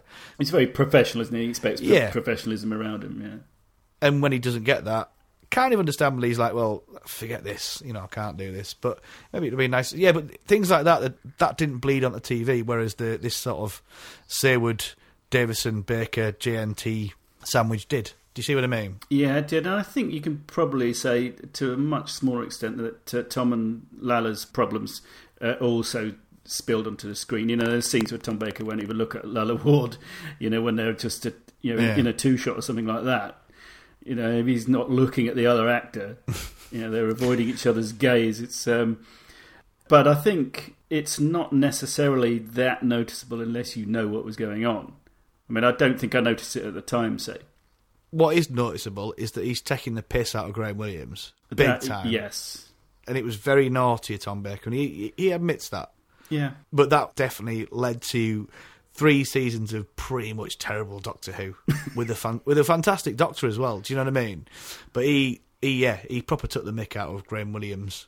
But Graham Williams should have been stronger, like GNT was and like Christopher H. Bidney were, and just said, right, stop pissing about. We're going to make some proper telly. You know, it's. So that was definitely a detriment, actually, thinking about it. When we look at, when I think back now, you're thinking, yeah, I can see why that was a detriment to the show. It was allowed to continue for, in Colin Baker's case, 2 years. Tom Baker's case, 3 years, you know. Yeah, it isn't good. You know, it actually affects the output, or even, as we've said, how long a doctor stays in the role. Yeah, exactly. It's that's a massive impact, isn't it, with people just not getting on. Yeah, but I mean, in retrospect, I don't see anything wrong with people spilling the beans long after the event that they didn't get on with people. I mean, it's quite, you know, when you're as invested in the show as people like us are, and you know you're always looking for a bit of information you didn't know, then you know once you've got all the factual stuff and you know all the behind the scenes stuff in terms of the actual production, you know all that's left is the gossip, isn't it? No, exactly. And it is, you know, rightly or wrongly, it is fascinating. I think it's brilliant, and I think we've said before a few times, these interviews that DWM, Doctor Who magazine, have been doing with Tom Baker and Peter Davison and people, they're so honest and blunt, and that's what I want to hear. I don't want to hear my doctors being a politician. I want to hear him saying, this is what it's like to be Doctor Who, and this is what it's like to be in Doctor Who, and that's what I want. It's ace. I think it's great. It's brilliant. And it's also nice when they've got a lovely tale, like, for example, no one has ever slagged off Nicholas Courtney or Elizabeth Sladen or these awesome people that we love. Yeah. Do you know what I mean? Yeah. But you can see why someone would be infuriated with John Pertwee and Tom Baker and Colin Baker. Do you see what I mean? Because that's the kind of guys they are. They sort of bring it on themselves, whereas Davison didn't. He had something about him where he knew just to get on with people and how to pitch it right. That's why he's probably the most professional of the doctors in the acting world. That's why he continued to work and get so much work thereafter. Do you see what I mean? And previous as well. Yeah, he's never been the big I am, has he? Ever. He has a lot of leading roles, actually, in what he does. Yeah. But, he doesn't seem to lord it over other people. Tom Baker certainly did. Yes. John Pertwee was very insecure, but and at times I think he liked a happy working atmosphere, so he wasn't deliberately awkward, but, he had that sort of fragile ego which bursts into frustration and anger occasionally, which Hartnell had. Hartnell was very... Oh, yes, we've forgotten all about him, yeah. I mean, he had everything going on, but Troughton wasn't. And this is why you sort of liken Troughton, Davison, and, thereafter sort of... McCoy the McCoy era is obviously my favourite as I go on about, but you had quite a lot of harmony. You had just two people and a secretary on the team. Yeah. You know, Andrew Catmull, JNT, and then, yeah, just have some fun with it. No one cares anymore. So let's try and do something good. And they did at that point. Do you see what I mean? Whereas I think under Colin Baker there was a lot of pressure and a lot of infight, a lot of crap going on, and that led to the detriment of his era. Yeah. And I think people always say that the best doctors, well, I suppose all doctors, some of their own character will come out. And, the kind of nicest doctors, Troughton and Davison, are the nicest people.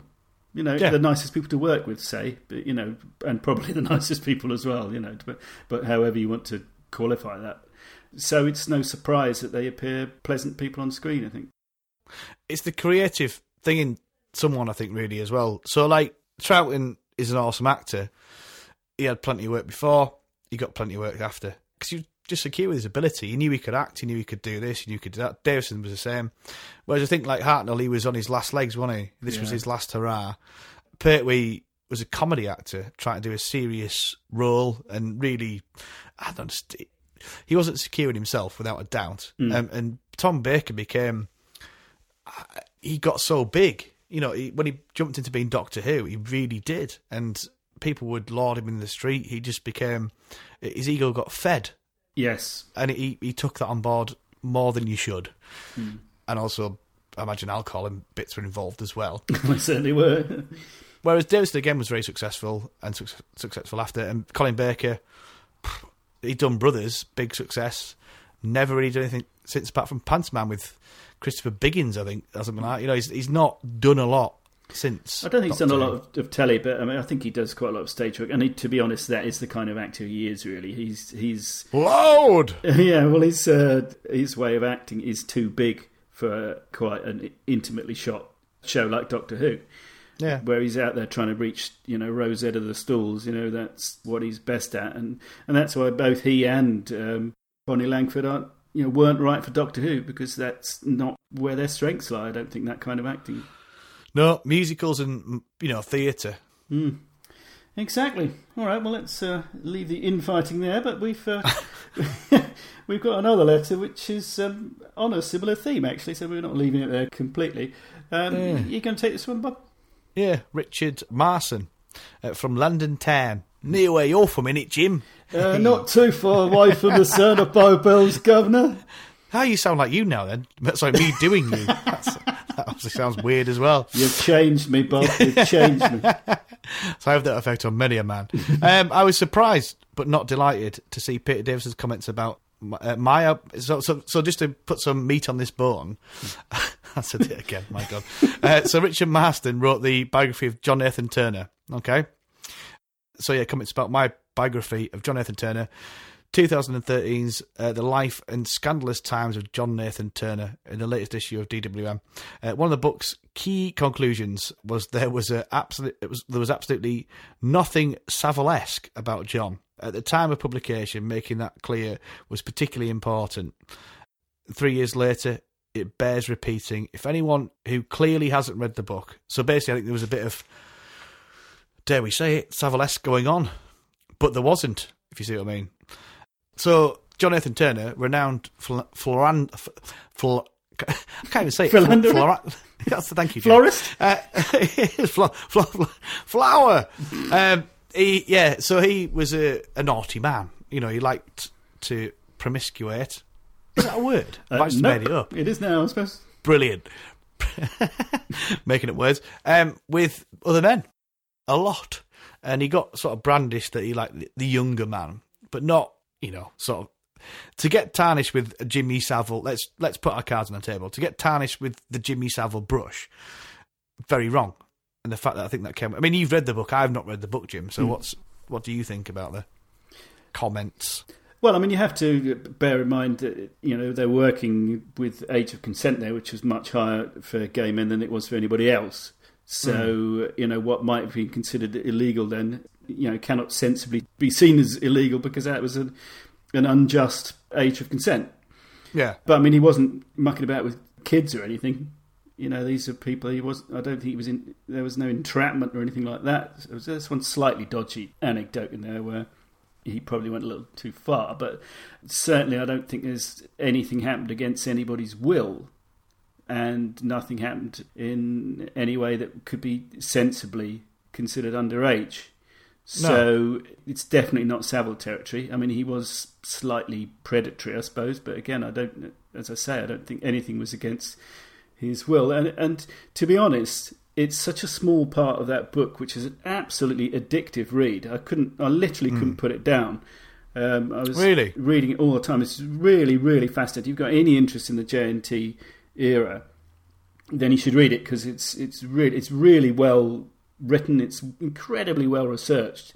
Richard Master does a fantastic job on it, and it's very even-handed as well. You know, people, like we were saying earlier, you know, people don't mind calling him out on the bad stuff, but you know, there's plenty of praise and stuff about his, you know, what a nice bloke he was, and the camaraderie, and how many people he gave a chance to in the business, and all this kind of stuff. That he comes across as a slightly tragic figure because how he was treated by the BBC. You know, overall, you don't come away from it thinking he was a monster. You certainly don't come away thinking he was a Jimmy Savile. No, God, no. This is the thing, is it, in this day and age, with Operation Newtree and all that kind of stuff, don't get me wrong, I think it's absolutely appalling, the people that were involved, you know, in doing what they did. And I can't even bring myself to say it because it's so disgusting. Yeah. You know, abusing their position for sexual gratification with people they should not be. Exactly. At all. Yeah. JNT, what was his partner called? What was his husband called? I can't remember his name. Gary Downey. Gary Downing. So they were both promiscuous. I got that word right. Hey. In their relationships. And they were both go out and have a drink and flirt and whatever. And, you know, have the fun. But it wasn't with, like you're saying, irrelevant of the gay consensual age, because that doesn't matter, does it? You know if you're gay from a very young age, I imagine. I'm not, Jim, by the way. I know you're not, so it's hard to say, but you know what sexuality you have from a very young age. It's not illegal. He had some fun. He got pissed. He took some whatever. You know, he was in bloody television production. Yeah. You know, yeah, having party times and going to showcases and all that kind of stuff. And they were both, him and his partner were both sort of the same in doing it. But no one got hurt in the making of JNT. Everyone had a good time, and a lot of people had a lot of fun. And he brought a lot of happiness to a lot of people's lives. So, yeah, big up JNT. And he's definitely not in that category or bracket as these disgusting monsters who were under the guise and known about in the BBC. Yeah. He was a bit of a hero and a gent and a focused man. Yes, he liked a good time, which maybe sometimes made him lose his focus at work. Yes, but, you know, true. That was it. He was a party time. He knew his stuff. He was a clever guy, nice guy, give a lot of people a lot of good chances. Yeah, just got on with it. Yeah. But again, he said, you know, you could listen to his memoirs, which are also interesting. And I think it's a Big Finish have got him reading, you know, an audiobook read by him of his own memoirs, which is interesting as well. But as we were saying earlier, it's good to get the stuff that won't make it into an official Big Finish interview or an official interview in DWM, as they used to be. Now they're a bit more warts and alls, and we like it. So, you know, even if you think you know everything about J&T, if you haven't read that book, you know, you don't know the half of it. So it's such a wealth of interesting material in there. Yeah, I mean, he's certainly not a saint. You know, he's been unpleasant to people, and people have been unpleasant to him. You know, he's a human being. But, you know, he comes across as, you know, a good bloke that was a bit wayward at times, went off the rails here and there, and was badly treated and didn't get the opportunities he perhaps deserved at the end of his career. So, but it's a terrific book. I do highly recommend it. Bit of a rock star, really, wasn't he, JNT? He was, yeah, really. Yeah. Top man. Right, cool. We're coming towards the end, Jim. And you want me to talk about something else. Yeah, I want you to tell me if you thought Class was class. When's Torchwood coming back on again? Is it? Is that a thing? You better ask Barrowman. He seems to be the only one who's banging the drum. God, it's hard for me, this, because people have made a show that I never wanted. I can't see the point in it being made. It's not for me. I'm a man. I'm not a little kid. Or, sorry, young adult or teenager or whatever they are. It's Hollyoaks with aliens. Not great acting. It's obviously cheap because it's on BBC Three anyway. I can't review this. I can't comment on it. I don't want to be derogatory to it because it's not meant for me, Jim. Do you see what I mean? Yeah. I just think, what's the point? I really struggled to get through episode 1, and it cheapens the Doctor as well for me, and it cheapens Doctor Who, because Capaldi was in it for a bit, and he was there just to kick it off and that. It reminds me a little bit of a show that I watch just for a guilty pleasure. I don't know if you've ever seen The Librarians. No. It's a sci-fi. It's on Sci-Fi Channel. It's terrible, really poor production values. It's horrible, but it's sort of good because it's that way. And it was basically the premise. The 2 series have done was a premise of 3 really, really bad films, where a guy, I can't remember his name, if the character, it was like an Indiana Jones dude. And in the first episode, he's in it because he's the dude that people know from the 3 really crap films. And then he hands it over to some kids, and then it's really crap. And there's a leader dude, and it was just that for me, but worse because it's cheapened my TV show, and that's what I don't like about it. Sarah Jane Adventures, it was for kids. It was cool. You had the Doctor in it, and it didn't. It kind of cheapened the Doctor, but it didn't because it was for kids. Whereas this is just that. It's gone too far. I don't get it. I don't understand why it's come out, and I think it's just not for me. So I've not watched episode 2. I struggled through episode 1. I was like, oh my god. Yeah, so not a fan. The woman, the leader woman, who's the meant to probably take care of him or something in the future, the sort of pointy woman. I don't know what you call her. Pointy woman. The pointy woman. She was horrible. Some dude playing football. This is the thing, I've got to review for Doctor Who, and I can't because it's not for me. And I don't want to slag it off because it's not for me. Do you see what I mean? So I can't review something that's not. It's for kids or like young adults, whatever they call them. I don't know, 16 to 20, I don't know, whatever they are. It's not for a man. And it's not for a Doctor Who fan man. It's not a man's programme. It isn't though, but it's like, for me personally, it, like I say, it cheapens Doctor Who. It cheapens Capaldi's Doctor when he has to come in. He's made to come in and just make up some crap story why he's there. And although he did look cool, and his sonic screwdriver looks ace, I like his hair all bushy, and he was very fun. And yeah, so there's my class review. I'm not going to watch any more because it's not for me, as I've said, Jim. I'll hand over to you for an intelligent person who can review a TV show. Well, blimey, there isn't one. You'll have to make do with me. Well, I have to say I disagree with almost everything you've said. Good. That's the first time we've disagreed, Jim, I think, isn't it? That's good. Probably, yeah. Except, I mean, I do think the weakest link in the show is the pointy woman. The pointy woman's horrible, isn't she? What's her Miss Quill? She's just. Is that what she's called? Yeah, she just seems to be in a different show to everyone else because she's playing it like slightly sort of pantomime villain, isn't she? Whereas everyone else is playing it straight. I would disagree with you about the acting. I think the kids are excellent. Right. I think they're very, very good actors. I was very impressed with them. Cool. And I think over time, I did struggle with part 1 actually, like you did. You know, I was watching it on TV on iPlayer. I clicked on the information just to see how far we were in, and we were halfway through, and I was really bored at that point because I think the first half of that first episode is really clunky. It's trying way too hard. Yeah. The dialogue is atrocious in places. Terrible. And it's lots of really badly done exposition and stuff like that. But having said that, I think the second half was much better. I don't think I enjoyed Peter Capaldi's performance. I thought it was good. It felt a bit odd to see him arrive in that environment, which didn't feel like Doctor Who to me. Yeah, that's what I mean. I mean, I maybe used the wrong word, cheapen, but I don't know. Yeah, I don't think you should be worried about it cheapening the Doctor because Doctor Who exists, outside of class. I mean, it does. Yeah, you don't even have to consider it canon if you don't want to. You could just watch Doctor Who and just forget that class ever happened. So I don't see that it should cheapen, Capaldi's Doctor. You'll forget about class soon enough, and it'll be as if it never happened. Yeah, but I thought the production values were good as well. I thought the effects were good. It's extremely derivative, and I even go so far as to name check other, fantasy programs. just as a shorthand to describe what's going on in this one, because they've got what they call in the second half the bumhole in space, which is this crack. They refer to the Hellmouth from Buffy and a couple of other things I wasn't familiar with. But, there isn't much new here, if anything. So There's nothing new, Jim. That's why I'm holding back a bit, because, again, it's not for me. But what is the point of this show? It's just Buffy or all the other things that have been out before. It's just been done to death, this idea. Well, I think if you're asking what the point of the show is, I think strategically, if it has a strategic point, it's to pick up the younger viewers that Doctor Who is losing.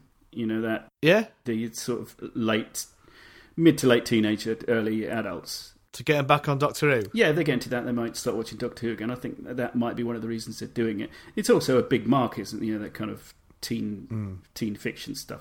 With all the Hunger Games, all that kind of stuff. Yeah. It's a big genre now, and there's no reason that BBC shouldn't try and exploit that.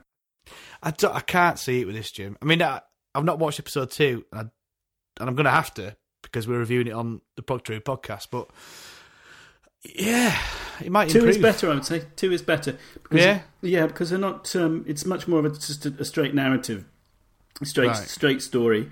It looks like it might be kind of Monster of the Week, this thing, because various creatures seem to get in through this bumhole in space. Bumhole in space. Whatever they call it. But it's not trying so hard. It's not so... The dialogue isn't quite so clunky. You've got to know the characters a bit better, and some very good performances in the second half. In fact, that might be what I'm basing my praise on the actors for. Well, I'll definitely go back and watch episode 2 now because of you. So thank you, Jim. But no, it's. I can see the point of it. You've just pointed out the strategic point of it. The fact that it's trying to get the younger, older kids back into Doctor Who. I can see the point of it now. Does that make sense? Yeah. But it's still not for me. No, but I will watch enough. episode 2. I will watch episode 2 on our next episode, because we'll have it'll probably finish by the time we do our next one, won't it? It'll be near the end. I will hopefully eat my hat. We'll see. Yeah, well, as I say, I mean, you're absolutely right. It isn't aimed at us. It's aimed at people who are substantially younger than you, and even more substantially younger than me. But as I was saying before, I mean, it's very derivative. But if it is derivative, then it's going to rely on you getting to like the characters, and I'm beginning to like the characters. So for me, I'm quite happy to keep watching. Yeah, I think there's been a few TV shows in the past. For example, The Wire. I don't know if you've seen it before. Oh, I love The Wire. Yeah. Brilliant. Love it. It took me pretty much halfway through season 1 to get into it, but I persisted with it because people said it was so good. Yeah. And it took me so long to adjust to the characters with that. So it was like 5 hours of TV before I was then click on board. Yeah. It might be the same with Class, because I'm not saying that I just don't get the characters. Do you see what I mean? I'm not an athletic footballer. I'm not really clever. I'm not middle class, I'm not black, I'm not Asian, I'm just a sort of working class white boy. Do you see what I mean? And so I don't associate with the characters in the show. Actually, that is probably the only demographic they haven't hit with the main characters. Yeah, it's a bit box ticking again, isn't it? So, make sure you've got this, make sure you've got that. Yeah, and I'm not knocking the fact they've got a multicultural or certain level of, all these levels of people in there or whatever. But, the fact if they maybe had a working class white lad in there from the north of England, I might associate with it a bit more because that'd be me with a big ginger beard. Yeah, but I might associate with it a bit more. But because it's just for young people and the cast I've got no association with, it's probably a bit.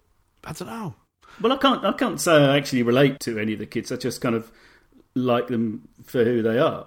Yeah. Yeah, and because they, the acting's good, and they convince me that they're real people. Unlike Miss Quill, I know she's an alien, but it's just a poor performance, I think.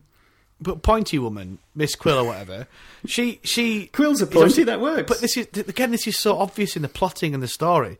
She's there to be hated, and then eventually at the end, she'll grow to like the kids, and everyone will be nice. Yawn, yawn, yawn. Do you know what I mean? And it's just obvious stuff throughout the whole of this. I could have believed it in it. It's I don't know. Anyway, Well, I'll shut up. I have to say, I had to force myself a bit to watch part 2. I left quite a distance between the two, considering they both were there to watch.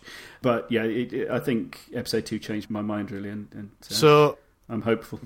Right, I need to watch episode 2 then, Jim, and I will watch it off your sort of good. Awesome. Anyway, we've done a long podcast tonight, Jim. Jesus. So we hope we haven't bored anyone to death out there. It's been an absolute pleasure as always. Likewise. Yeah, so thank you very much for listening to us. Yeah, I hope you've enjoyed this extra special episode of The Letter Lords. I've been Bob Fleming from Proctor Who Podcast. And I've been Jim Cameron from the Crinoid Podcast. Thank you very much. And we'll speak to you again in November.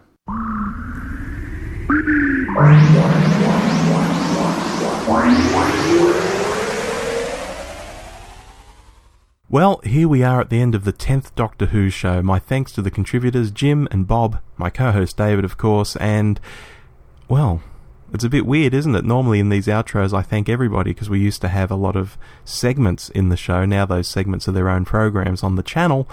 I guess this outro is becoming a bit redundant. Next episode probably won't be here at all. Gosh, the end of an era. Thank you, everyone, while I have the chance to talk here on my own, for listening. I know there's 10 zillion Doctor Who podcasts out there, so to be listening to me talking right now, you are making a very conscious decision to listen to us, and that's fantastic. If I could ask any of you who are iTunes users to drop us a review on iTunes, you can always write to us at hello@thedwshow.net, or find us on Facebook or Twitter and have a conversation there.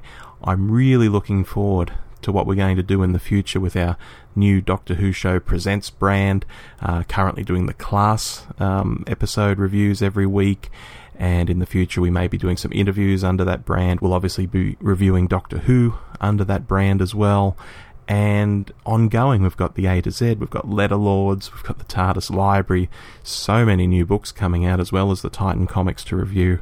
I just don't know where to start or stop. Maybe now would be a good place to stop. Thank you all. We'll see you next month on the Doctor Who Show.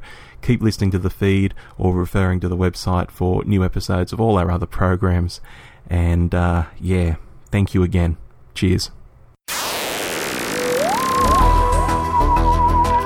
You've been listening to the Doctor Who Show, the podcast where too much Doctor Who is barely enough. Subscribe to us on iTunes or listen through the website at www.thedwshow.net. Write to us at hello@thedwshow.net or send us a quickie on Twitter @thedwshow. Facebook.com/The DW Show is also a good place to find us if you're so inclined. Our version of the Doctor Who theme arranged by George Locke. Look him up on YouTube, folks. This podcast is intended for entertainment and informational purposes only. Doctor Who, all names and sounds, and any other related items are trademarks and or copyrights of the BBC. All other trademarks and trade names are properties of their respective owners. The official Doctor Who website can be found at www.bbc.co.uk/Doctor Who.